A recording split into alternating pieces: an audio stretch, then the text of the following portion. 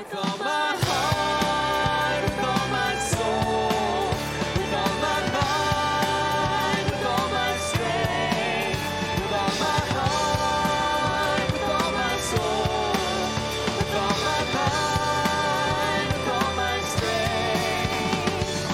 I will serve the Lord with all my heart, with all my soul, with all my mind, with all my strength. I will love you, Lord, with all my heart, with all my soul, with all my mind, and with all my strength. I will love you, Lord, with all my heart, with all my soul, with all my mind, and with all my strength. You may be seated for our scripture reading. The reading is found in the book of Genesis, chapter 2, verses 18 through 25. The Lord said, "It is not good for man to be alone. I will make a helper suitable for him." Then the Lord God had formed out of the ground all the beasts of the field and all the birds of the air. He brought them to the man, to see what he would name them. And whatever the man called each living creature, that was its name. So the man gave names to all the livestock, the birds of the air, and all the beasts of the field. But for Adam, no suitable helper was found. So the Lord God caused the man to fall into a deep sleep. And while he was sleeping, he took one of the man's ribs and closed up the place with flesh.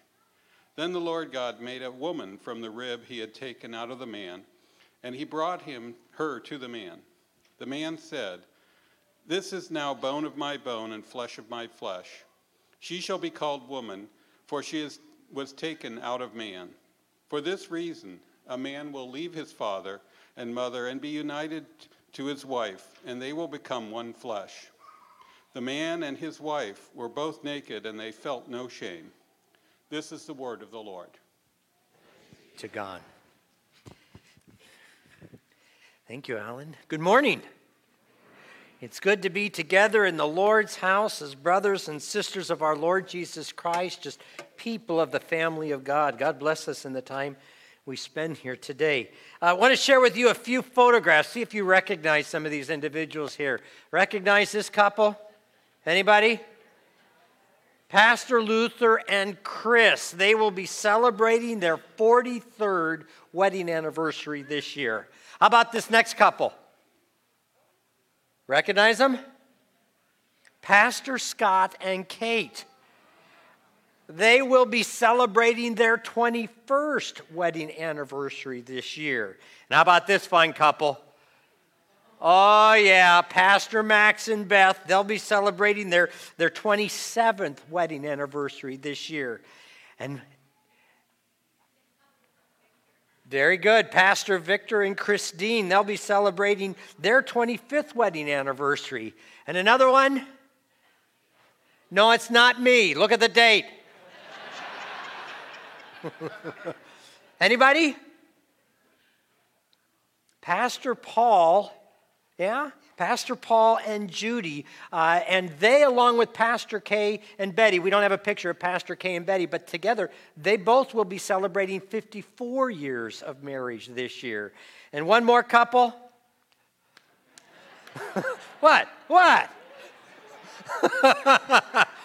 Next week, Sue and I will be celebrating our 40th wedding anniversary. Fine-looking couples, amen? Yeah.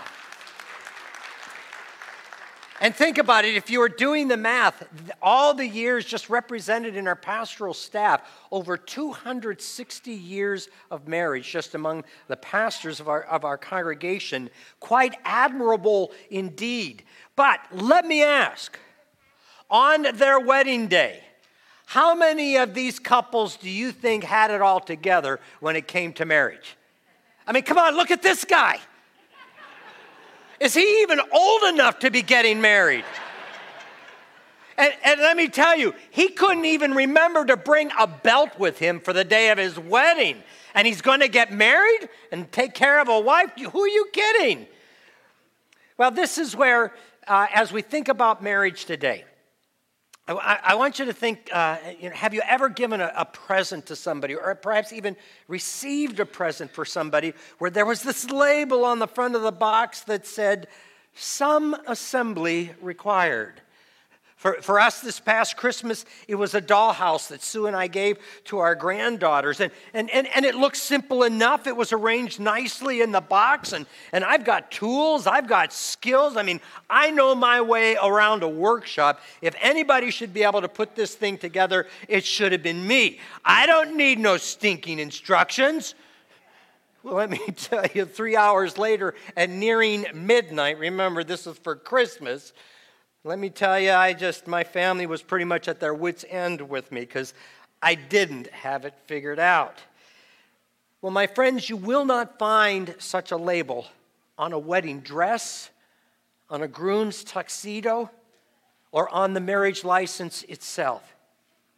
Yet marriage deserves a label that reads not just some assembly required, but much assembly required.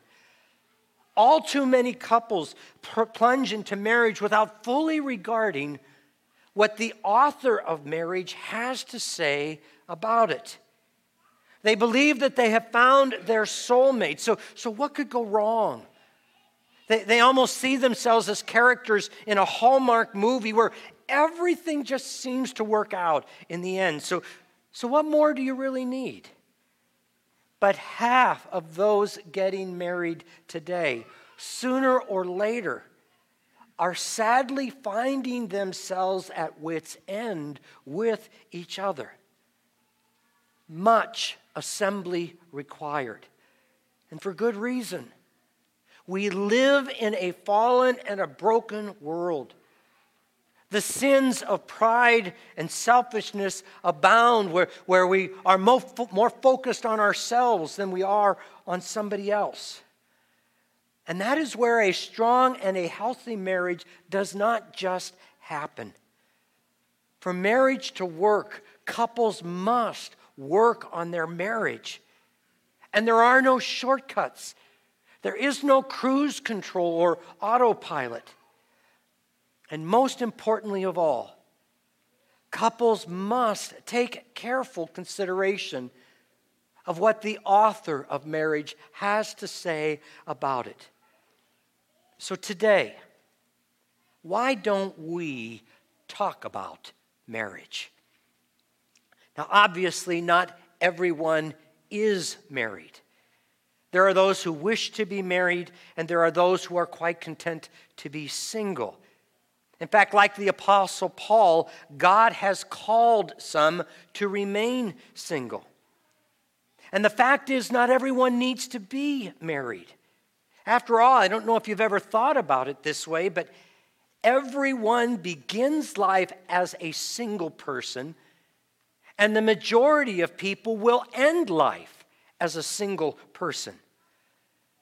So whether we are married or not, wish to be married, or are content to remain single, what we are all reminded of today from God's word is this: Almighty God is well aware of our need for relationship, for companionship, for fellowship, both with Him as well as with each other.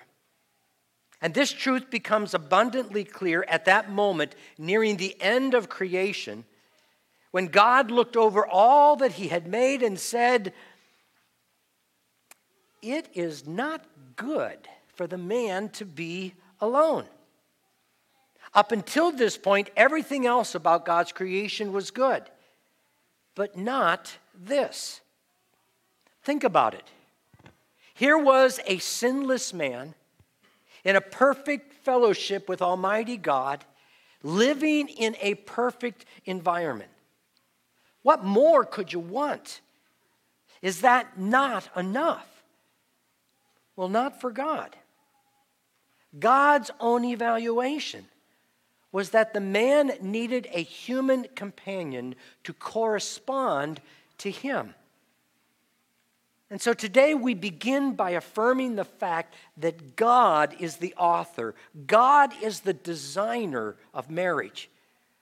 which means a marriage thrives best when the designer of marriage is a part of it. Marriage has been described as a triangle with God at the top and the husband and wife at the bottom ends of the triangle. And the closer that they grow toward God, the closer they grow toward one another. And the further they distance themselves from God, the further they distance themselves from each other. And this is where the Apostle John reminds us that love comes from God because God is love. In fact, we love because He first loved us. The writer of Ecclesiastes portrays it so beautifully. A cord of 3 strands is not quickly broken. Again, marriage works best when the designer of marriage is a part of it. Next, we affirm the fact that God designed marriage to be complementary. Now, the specific word that I am using here means something that completes or makes perfect. Either of 2 parts needed to complete the whole. No sooner did God declare it is not good for the man to be alone, that God also said, I will make a helper suitable for him. Now understand, this is by no means a depiction of a diminished or a subservient role. In fact, elsewhere in Scripture, this very same word of helper is used of Almighty God in relation to His helping out His people. The relationship that God has designed in marriage is like Velcro. There are 2 halves. Each is like the other, but neither is greater than the other. But yet each is different and distinct, each performing a very unique role. But for the 2 halves to be effective and beneficial, the 2 must become, say it, one, working together in unity.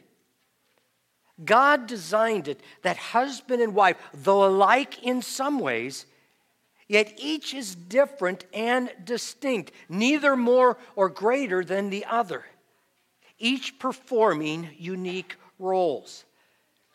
In his letter to the Ephesians, the Apostle Paul equates the role of the husband to that of Christ Jesus, who sacrificed himself for the church.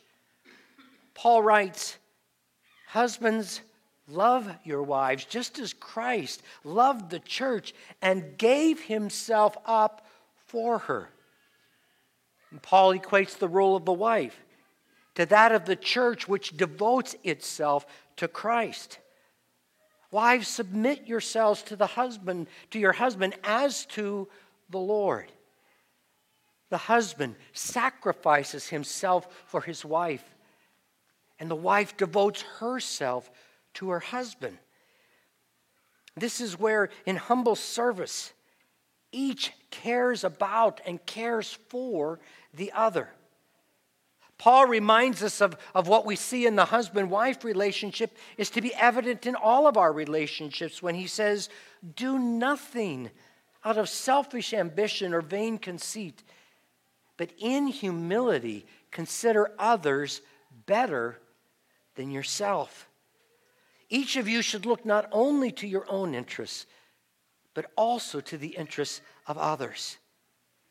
When both husband and wife are fulfilling their distinct roles, humbling themselves, coming together, working together, caring for one another, that is when their marriage will be most effective and beneficial. We also affirm the fact that God designed marriage for companionship. After creating the woman, I just love the imagery of Almighty God bringing the woman, escorting the woman to the man. And what followed are the very first recorded words spoken by man.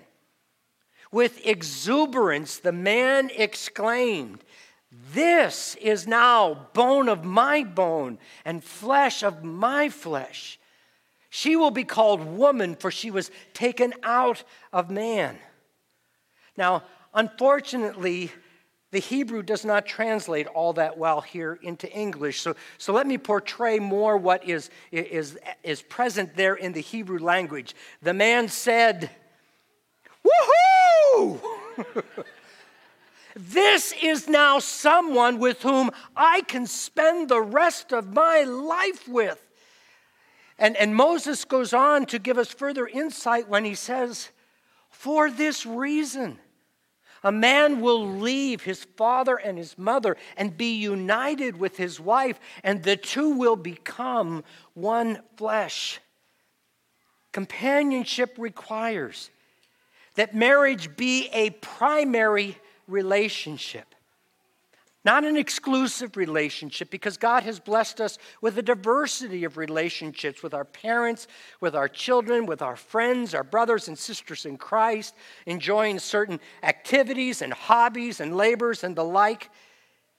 But next to our relationship with Christ Jesus, nothing is more important than our relationship with our spouse.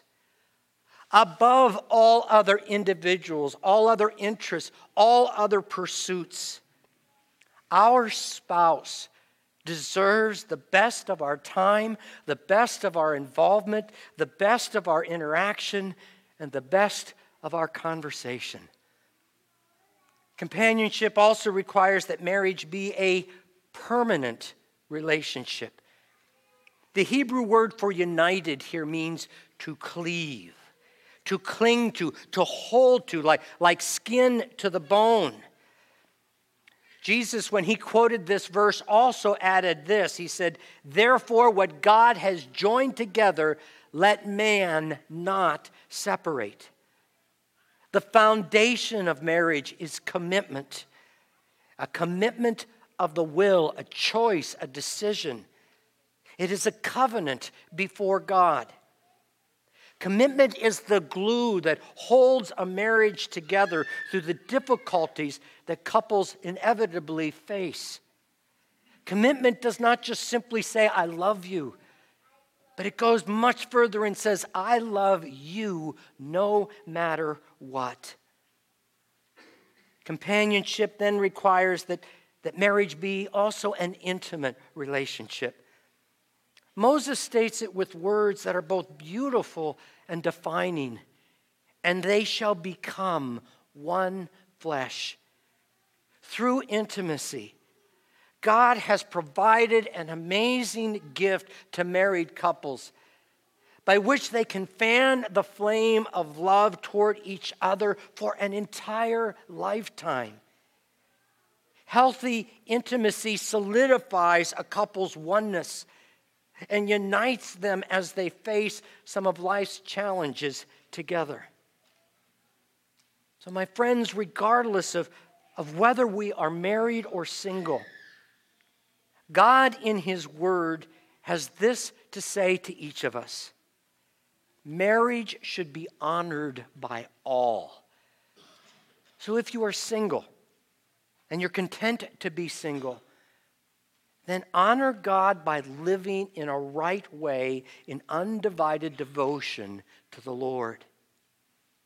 And if you're single but desire to be married, then honor God by respecting God's design for marriage and what that means for you, even while you are single, growing in godliness and purity, that the marriage bed may be kept undefiled and pure. And as you look for a mate, pray for someone who is committed to do the same, and especially wants to grow closer to Jesus with you. And if you are married, then honor God by growing closer to your spouse in Christ Jesus. Behold the manner of love which the Father has lavished upon us, and then grow to embody that love in your relationship with your spouse. As you not only focus on the interest and the needs of your spouse, but also grow together in learning how to just simply take good care of each other. And this is where, again, my friends, we are reminded There are no shortcuts. There is no cruise control. There is no autopilot. Marriage takes work. In one of our wedding liturgies, we read, because of sin, our age-old rebellion against God, the gladness of marriage can be overcast, and the gift of marriage can become a burden. But because God, who has established marriage, continues still today to bless it with his abundant and ever-present support, we can be sustained in our weariness and have our joy restored, which means marriage may take some work, but it's worth it. So why don't we talk about marriage? And as we do, let's look to the one who not only designed it, but continues to bless us as we walk together in whatever state of life we find ourselves in. And instead of closing today with an amen, let's close today with woohoo! Amen.